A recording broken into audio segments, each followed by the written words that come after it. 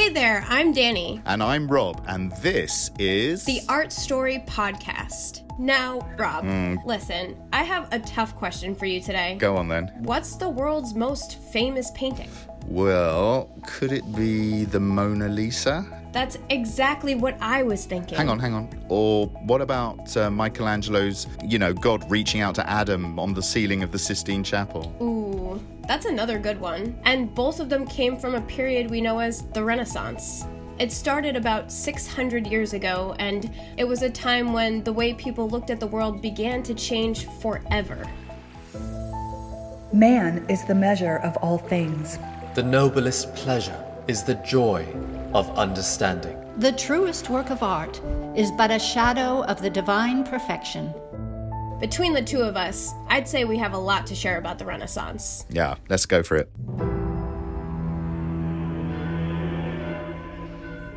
Before the Renaissance, you could say that life in Europe was basically all about suffering that had to be endured, or a series of temptations from the devil that had to be resisted.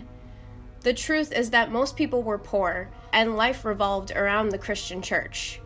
But over time and through trade, a group of thinkers emerged, humanists. They believed it was man, not God or the church, that was at the center of the universe. People deserved dignity, and they could and should try to shape and control their own lives and progress, rather than rely on spirituality and myths. Wasn't it called the Dark Ages? I think it was an Italian writer called Petrarch who first said that the world had been pretty dark since the fall of the Roman Empire. Well, yes, you're correct. He did call it that. But it's not such a popular term today. People prefer the Middle Ages. Dark Ages sounds like the sun never came out. Yes, and people were just miserable all the time. Probably by labelling it dark helped historians define the Renaissance as a progressive time. But there must have been certain intellectual and cultural advancements before then. Yes, some of these ideas had already been spreading before, especially with the establishment of the first universities. But it was Petrarch who traveled widely collecting manuscripts and sharing wisdom from the writers of ancient Greece and Rome. These texts became central to the way humanists thought about how progress could be made in the world, by applying that ancient wisdom to the here and now, reflecting it in beautiful art and architecture.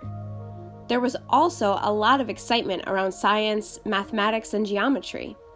And it could all be compatible with Christianity because humanity could be celebrated as God's greatest creation. Yeah, I've never been particularly enthusiastic about science, mathematics and geometry myself, but actually, Danny, a lot of these ideas were already flourishing in the Middle East and Asia because of the respect that was being shown to ancient philosophy by the emerging Islamic civilization. So as trade spread across the Mediterranean, these ideas began to spread as well, starting off in Italy. But we particularly have one family in Italy to thank that essentially controlled Florence for most of the 15th century. Ah, yes, enter the Medicis. Now, in the Middle Ages, city-states in Italy had become very rich from trade. The leaders of these city-states, such as the Medicis, used their money to boost their own image by supporting artists and writers and creating this exciting cultural atmosphere. Florence especially was the place to be.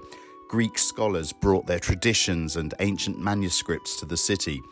The Medici started banking in the year 1397 and became incredibly rich, possibly worth something like $129 billion in today's terms. So we're talking the Jeff Bezos and Bill Gates of the Renaissance? Yeah, without the technology, but yeah, unbelievably wealthy. Kings actually banked with the Medicis, and the Pope was a major client. They opened banks across Italy and all across Europe. So Renaissance ideas spread further, and over time you get a Renaissance beginning in Northern Europe as well, where there was a lot of trade with Italy. So Western European civilization actually owes a lot to the Medicis, and some of history's biggest names were associated with them. Now, I bet you didn't know that the teenage Michelangelo was a student at the sculpture school sponsored by the Medicis, and he became like one of their own family. Huh. I mean, that's a good fact, but I can definitely beat that. Did you know that the astronomer Galileo was brought in as their tutor. Okay, you got me there. Now, the big patron of the arts in the family was Cosimo the Elder. He spent large amounts of his money commissioning art, collecting manuscripts, and supporting cultural projects like the founding of the first public library.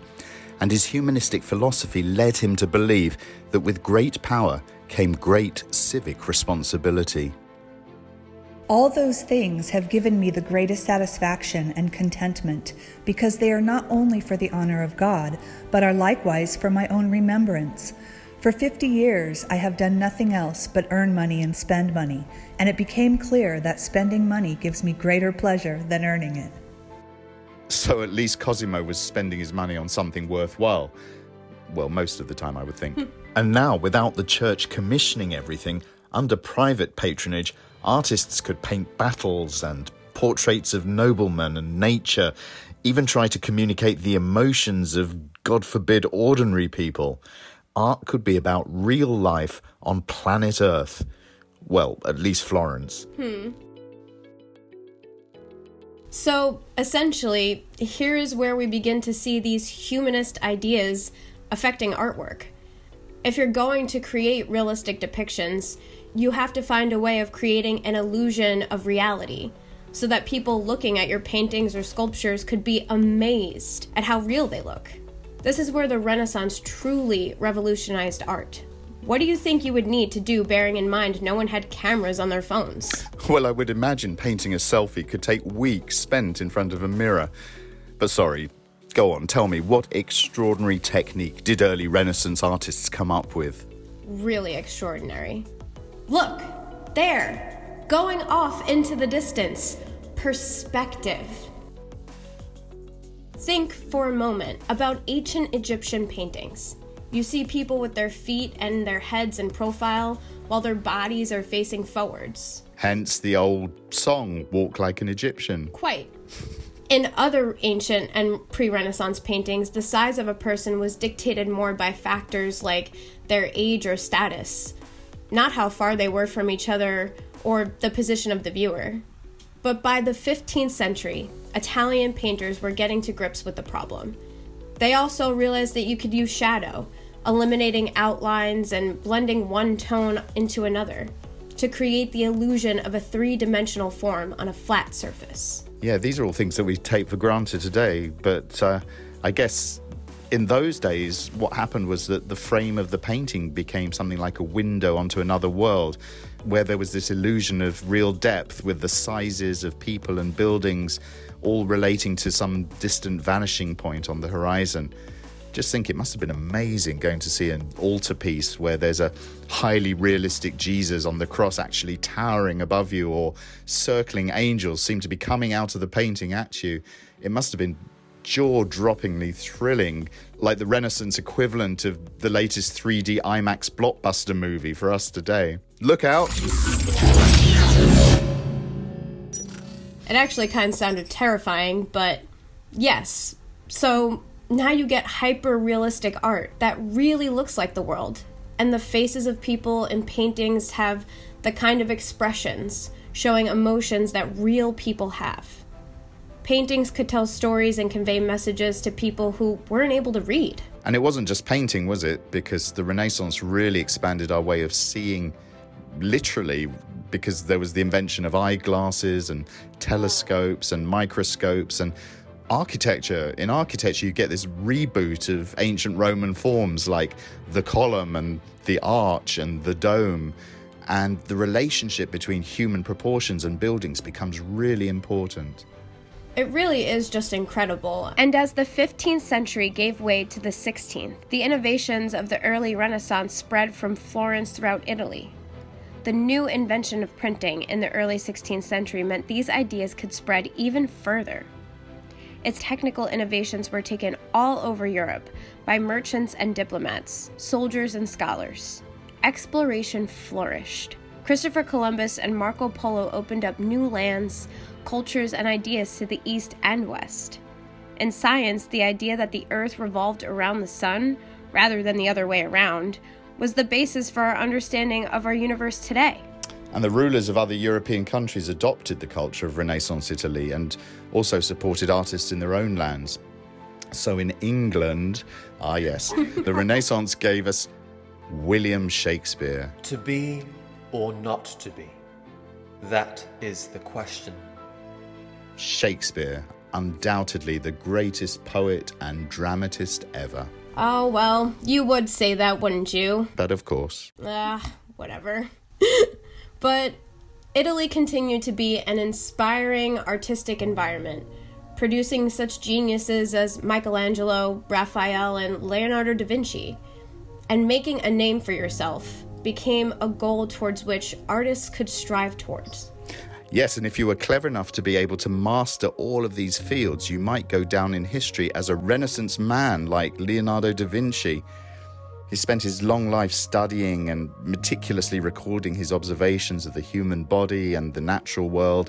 He designed flying machines and armored fighting vehicles and thought about solar power.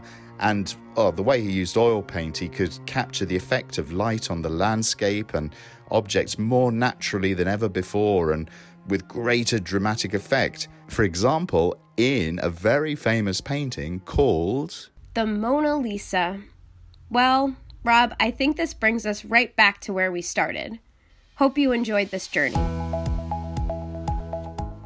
Don't forget, there are many more fascinating stories about the world's greatest artists and art movements and analysis of their best works at theartstory.org.